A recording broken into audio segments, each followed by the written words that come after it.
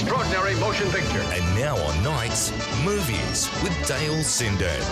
Yeah, of course, this is our entertainment hour, and Dale's here. He's looked at the new movies that have come into town, into the cinemas. Good evening, Dale. John. Now, this first one is called After Sun. Yeah, it's been nominated for an Oscar. This is a little, a small little film, art house film you could call, and it pretty much is a girl, a woman, who's reminiscing. She's looking at this video of her, probably the last time she saw her father going to a holiday off on the coast. And so it's sort of a film that sort of looks at how the disintegration of the relationship. She's, at the time, was having the time of her life, but as an adult, she's looking at it, seeing little signs that her father wasn't, I don't know, quite handling life, and ends up becoming estranged. But it's one of those films that it's like a fly on a wall film.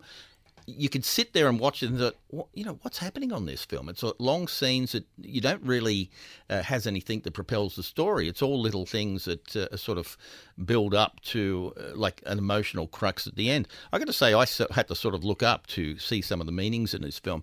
But the guy, Paul Mescal, who stars in this, as I said, he's been nominated for an Oscar. He just sort of suddenly appeared in this little film and got an Oscar nomination. It's an art house film, and I think it's deservedly so. I could look at it and admire it, but I can't say I was totally entertained all the way through number? it. What are you giving?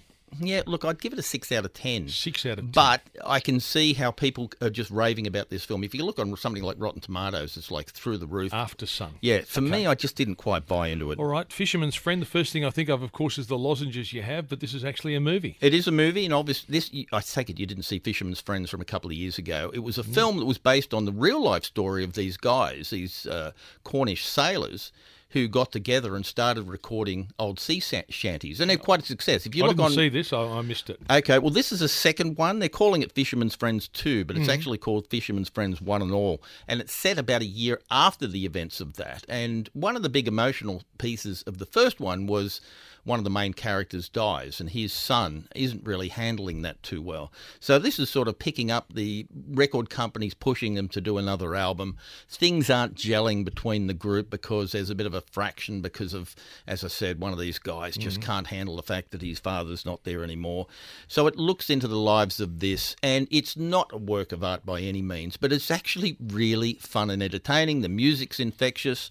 And You'll enjoy it? If you didn't see the first I one? enjoyed it. No, I don't think so. When I was leaving the cinema, I was talking to a couple of women on the way out and were just beaming. They had so much fun watching this, so I was talking to them about the film. And I said, oh, yeah, I saw the first one. And they said, oh, we're going to go back and have a look at that. There you go. They hadn't seen it. Yeah, All right. they hadn't seen it, so Fantastic. it didn't make any difference. But look, it's an entertaining film without being a terrific work of art. Good score? 7 out of 10. Okay, that's Fisherman's Friends. Now, Cocaine Bear, I've heard a lot of this one. Elizabeth Banks has directed, is that right? She did indeed. Cocaine Bear? Yeah, it's got Kerry Russell, who you know quite well. From it's The Americans? the final film of Ray Liotta, who plays a gangster in this. Now, it was a true incident back in 1985 where someone who was transporting all this cocaine ran into trouble and had to dump the cocaine out over the over the forests.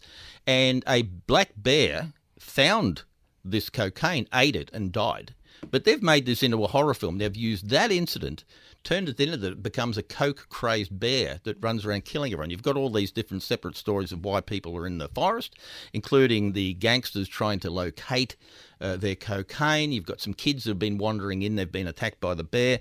All these different sort of people. Yep. And the bear is just ripping people to bits. It is full-on gore, strong blood you hear and gore. yourself, you're talking, you're laughing. It's a comedy. I laughed all the way but through it. It's one of these comedies where you're laughing at this kind of violence. But Played for laughs. Played for laughs. So if you go into it looking at it as a horror film, you'll have a great time watching it. If you're thinking it's about a nature film about a poor black bear, don't wander in there. This is very violent. It's got lots of drug use, mostly with the bear snorting this cocaine every now and then, and literally ripping people to shreds. Yeah, but it's a lot of fun, and I had a great time watching it. For entertainment's sake, I'd give it an 8, but it's not, it's not a work of art. It's a low sort of rent type of a comedy horror film that go in as I knowing said, what to expect. You know what to expect, and you'll probably have a good time. Okay, the all audiences were laughing when I saw this. All right, I should find out whether that film, Fisherman's Friends, is on one of the streaming services so you can see that First one. That's the Oh, first okay. one. I'll find out and let people know. Kerry Russell, you mentioned, she's in The Americans. He's one of the great. No, The Americans is a great show, but you're one of the people, when I tell you The Americans, I think it's on Foxtel, The Americans. Oh, okay. It's one of the best things you'll ever see, but I think there's about 5 series of it. So, John, you'd have no idea of how long the list is of things you've recommended to me that I've got to get once around you watch to. The Americans, I'll be hooked. I'm promising you. I believed you on Ozark, and you fulfilled with Thank you Aces, very right? much. All right, there he is, Dale Sinden, with movies and a bit more as well. And Fisherman's Friends, the first one is on Prime Video, so you've got to get Prime Video to watch that one. So I reckon there'd be a lot of people sort of making arrangements, saying, all right, you have the Prime and I'll have the Netflix and you have the Stan, and then they swap their logins. Start cracking down soon. I know, but at the moment, that's what you need to do. Catch up. All right. Thank you, Dale. See you, John. It's 3 and a bit minutes to 11 or 10 in Queensland.